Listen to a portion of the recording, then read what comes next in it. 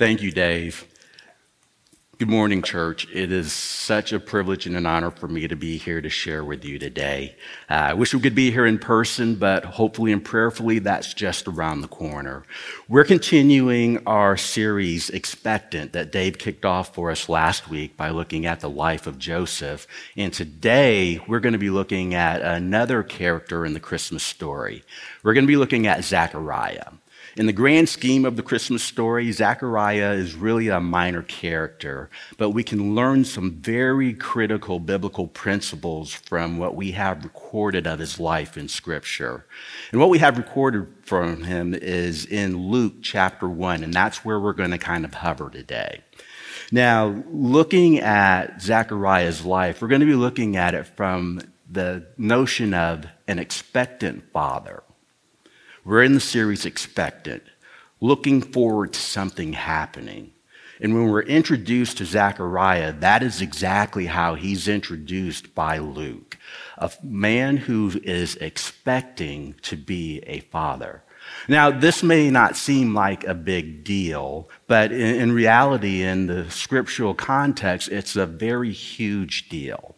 And for the Jewish people in first century times, being an expectant father was take what you feel today and how we look at expecting children in our lives and multiply that times God.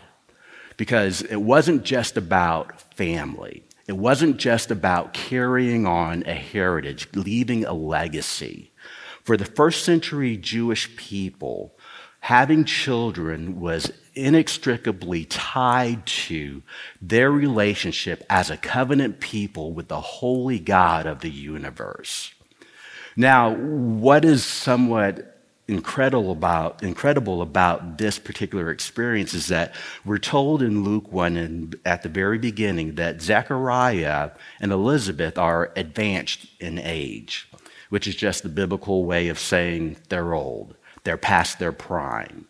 They are past the point of really physically being able to have children.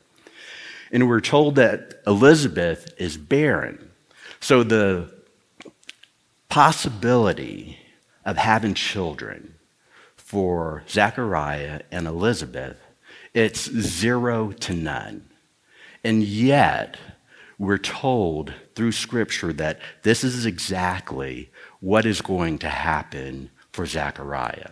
Now, I'm a father of 3, and I am blessed to have 3 healthy children, but I can relate a little bit to Zechariah because I was older when I had my children, and there are a lot of, concerns that come along with being an older parent. Now, for Zechariah, the concern was having children, period. He wasn't ever expecting to have children.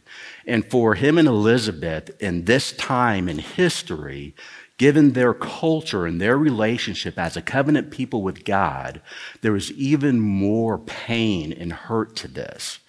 For Zechariah, this meant that he would not be able to fulfill the God commandment of being fruitful and multiply, which is a part of the Jewish culture of having family be that divine mandate that allows men to align and associate with the God of the universe. He would never get to experience that. He would also never get to fulfill the divine commandment of the people of Israel to speak of the things of God to your children when you go in, when you go out, when you lay down, and when they wake up. To be able to share the truths of God, the Word of God with your children was a spiritual exercise, was a spiritual discipline, was a spiritual fulfillment of the covenant between God and his people, being priests to their family and also being a priest to the world. Zechariah was never going to get to experience that. And for him and Elizabeth, in this vein of infertility, the inability to have children, this created some shame, some disgrace, personally and communally. Even though Zechariah was a priest of the order of Aaron, the first high priest of God, he was never going to get to experience personally and intimately the fruition of God's promise of being fruitful and multiply and sharing God's truths with the next generation to carry on the heritage and the legacy of a people of God. And it's in this environment that we're introduced to Zechariah and Elizabeth. And Zechariah being an expectant father. In Luke chapter 1, 12-17, this is what we read. Zechariah is in the temple performing his priestly duties when the angel Gabriel shows up. And this is what he says. Zechariah was troubled when he saw the angel, and fear gripped him. But the angel said to him, "Do not be afraid, Zacharias, for your petition has been heard, and your wife Elizabeth will bear you a son, and you will give him the name John. You will have joy and gladness, and many will rejoice at his birth, for he will be great in the sight of the Lord, and he will drink no wine or liquor, and will be filled with the Holy Spirit while yet in his mother's womb. And he will turn many of the sons of Israel back to the Lord their God. It is he who will go as a forerunner before him in the spirit and the power of Elijah, to turn the hearts of the fathers back to the children, and the disobedient to the attitude of the righteous, so as to make ready a people prepared for the Lord." Now, as we read on in this verse, we see that Zechariah doesn't believe what Gabriel tells him. And it's understandable. He's advanced in years. His wife is barren. How could this be? But yet Gabriel is sent from God to Zechariah to relay this divine message, and he has disbelief. And we learn that because of that disbelief, Zechariah is told that he will not be able to speak another word until his son is born. Now, I don't know if Zechariah was a gregarious guy or not, but I know that as a father who is expectant, one of the things that you want to do is you want to tell everybody. Zechariah is not going to have that opportunity. He is struck mute. Now, there are a couple of things that happen when we are expecting to be fathers, expecting to be parents. There is anticipation, and there is a disruption of life. The anticipation that Zechariah had was that he was actually going to be able to experience what he thought he would never be able to experience. Preparing to be a father, preparing for a family outside of just him and Elizabeth. Now, I know women, when you get pregnant, you really deal with most of the distribution of life, disruption of life.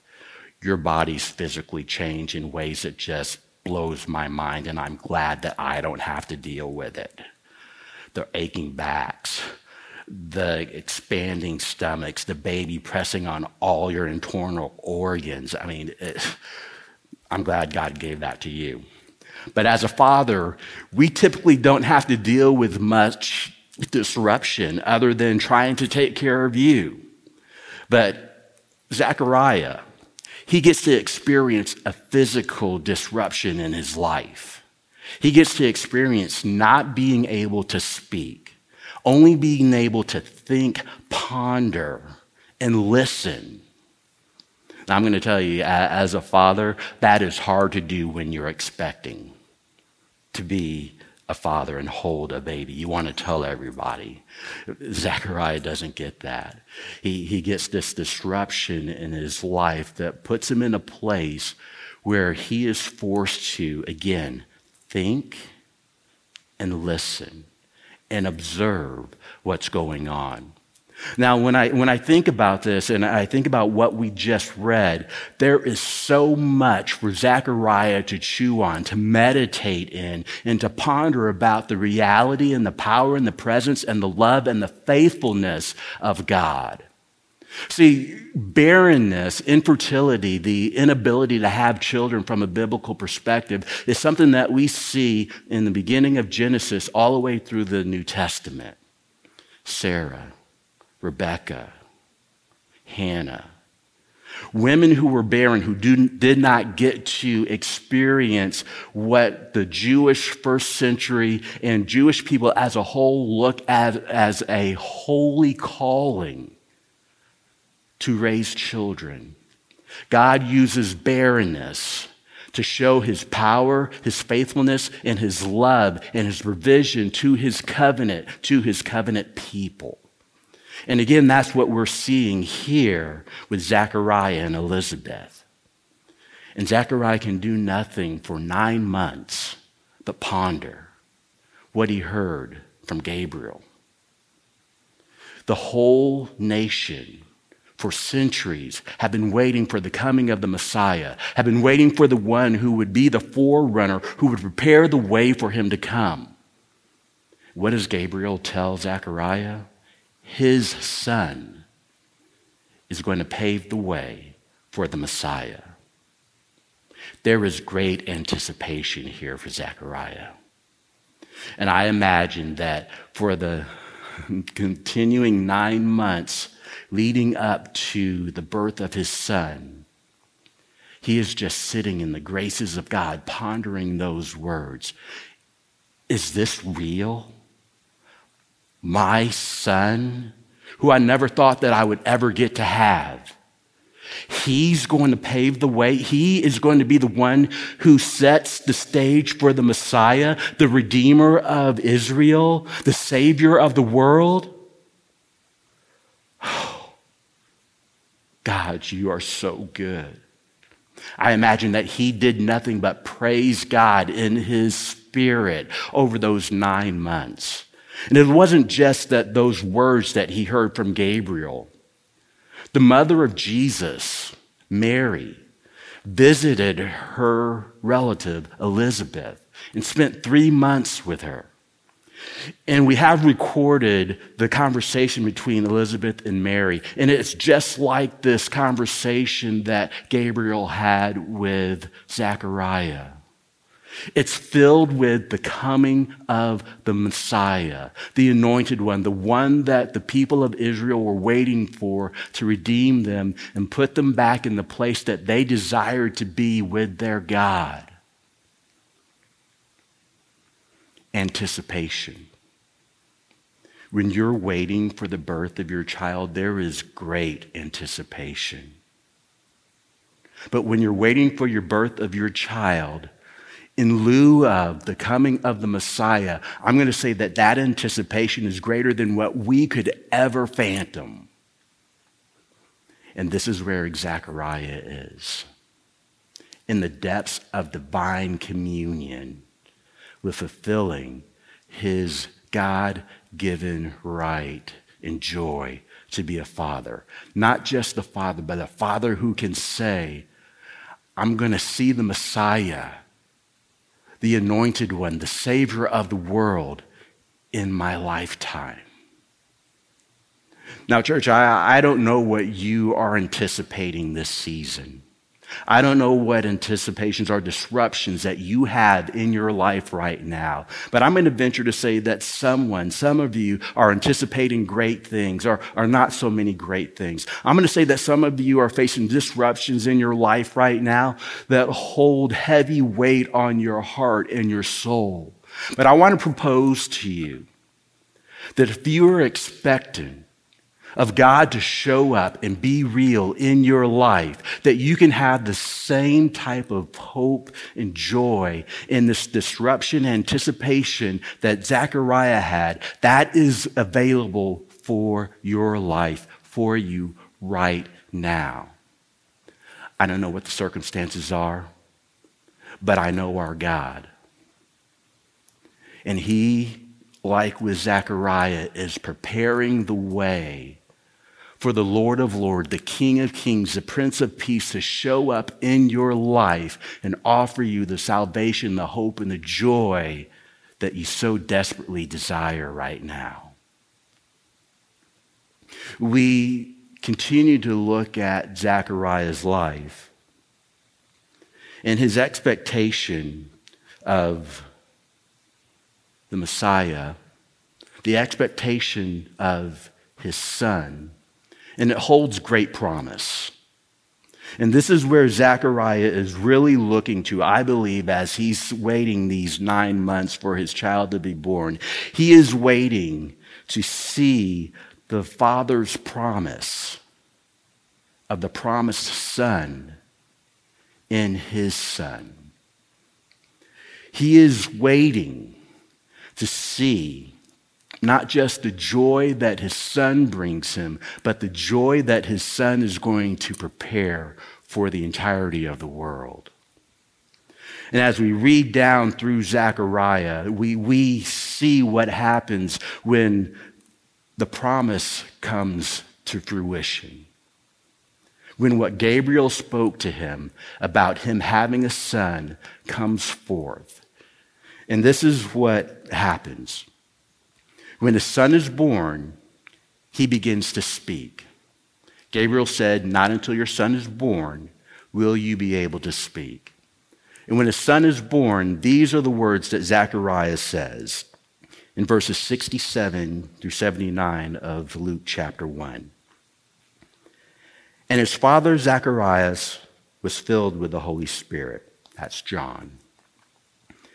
And he prophesied, saying, "Blessed be the Lord God of Israel, for he has visited us and accomplished redemption for his people. He has raised up a horn of salvation for us in the house of David, his servant, as he spoke by the mouth of his holy prophets from of old. Salvation from our enemies and from the hand of all who hate us, to show mercy toward our Father and remember his holy covenant, the oath which he swore to Abraham our father, to grant us that we, being rescued from the hand of our enemies, might serve him without fear, in holiness and righteousness before him all of our days. And you, child, will be called the prophet of the Most High," speaking of John.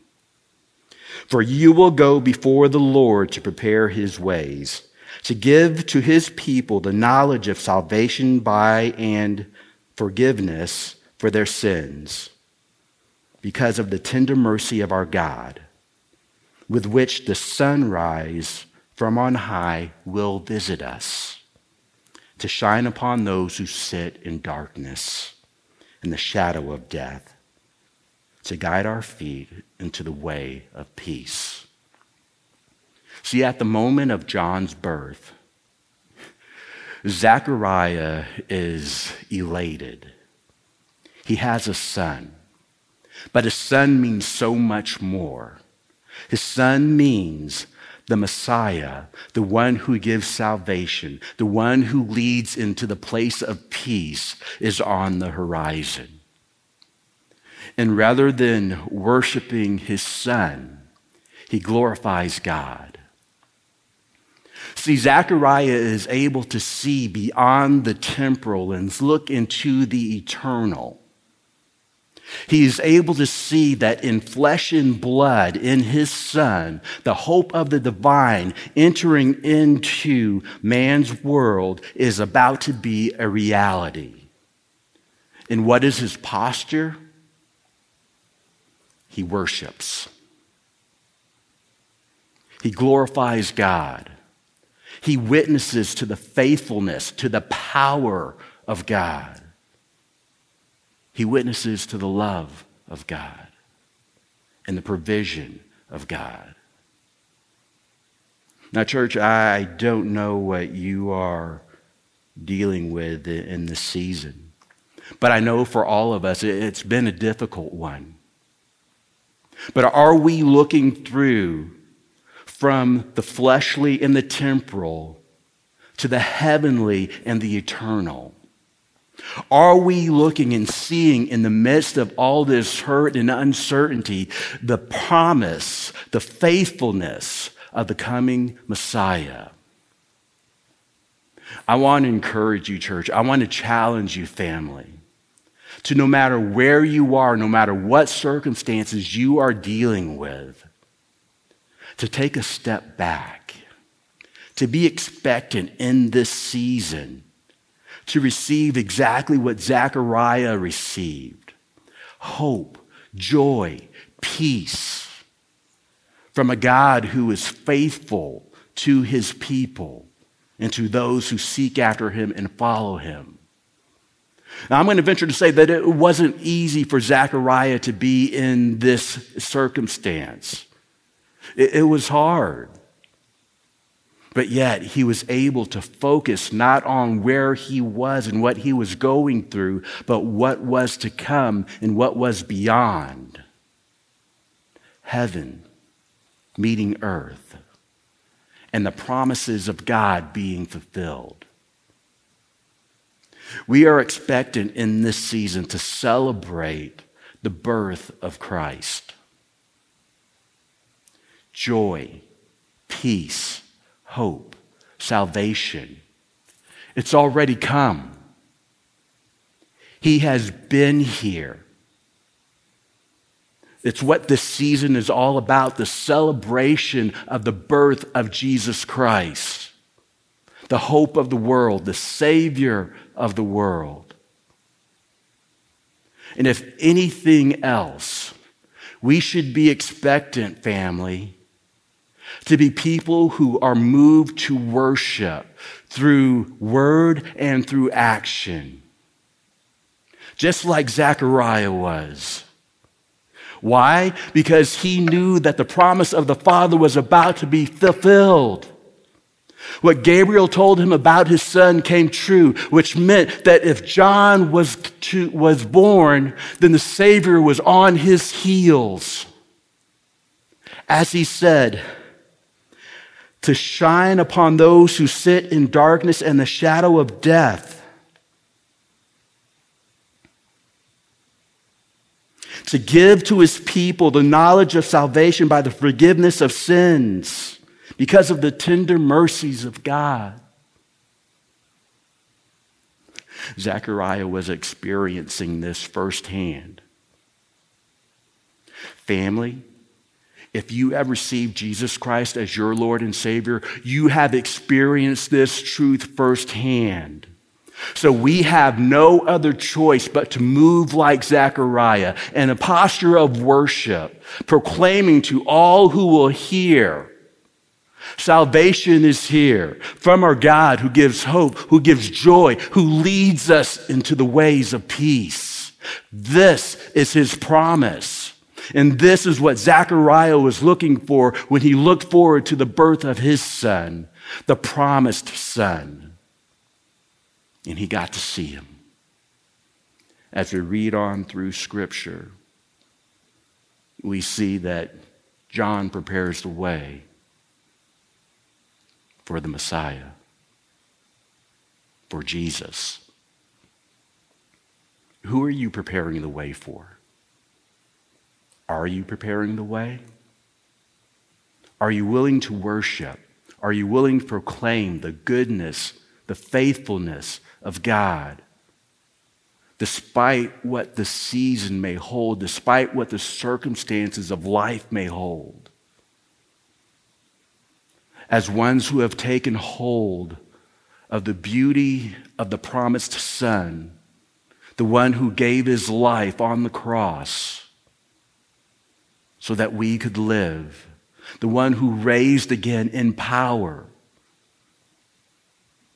so that we could trust in his faithfulness and his work. When we take hold of him, we are expected to be people who share him, who worship him, who proclaim his goodness, his faithfulness, in keeping his promise. My hope, my prayer, is that no matter where you are, no matter what you are dealing with in this season of life, that you will be expectant, like Zechariah, to see the fulfillment of the promise of God in the promised Son of God, Jesus Christ. because it's the season that we celebrate. It's the reason for the season. We are celebrating the birth of Jesus, God coming into the world, being just like us, and fulfilling his love, commitment to us so that he could be with us. Are you worshiping? Or are you frowning? Are you fretting? Are you following the cultural flow? I want to encourage you. Don't. Celebrate God fulfilling his promise in his Son. And as you look at your children, if you have children, look at them as the blessing that they are. And be expectant for God to look at you and expect you to be a blessing to those around you. Pray with me. Daddy, I thank you that this is the God that you are, a God who loves us enough to, one, leave your word to give us guidance and direction in how to live life for you and with you. But even more so, that you are a God who is faithful, that you are a God who keeps his promise, and that you have provided hope, joy, salvation, and peace to those who are willing to take hold of your Son, who we celebrate this season. Daddy, let us be like Zechariah. Let us worship you by calling out all the good that you have done and your faithfulness in our lives. And for those who don't know you, Daddy, I pray that you would pour your Spirit out upon them and they would see your gift of Jesus before them, and that they would take hold of him as their personal Lord and Savior. We ask all of this, Daddy, to your glory by the power of your Spirit in the precious and holy name of your Son, Jesus Christ. Amen.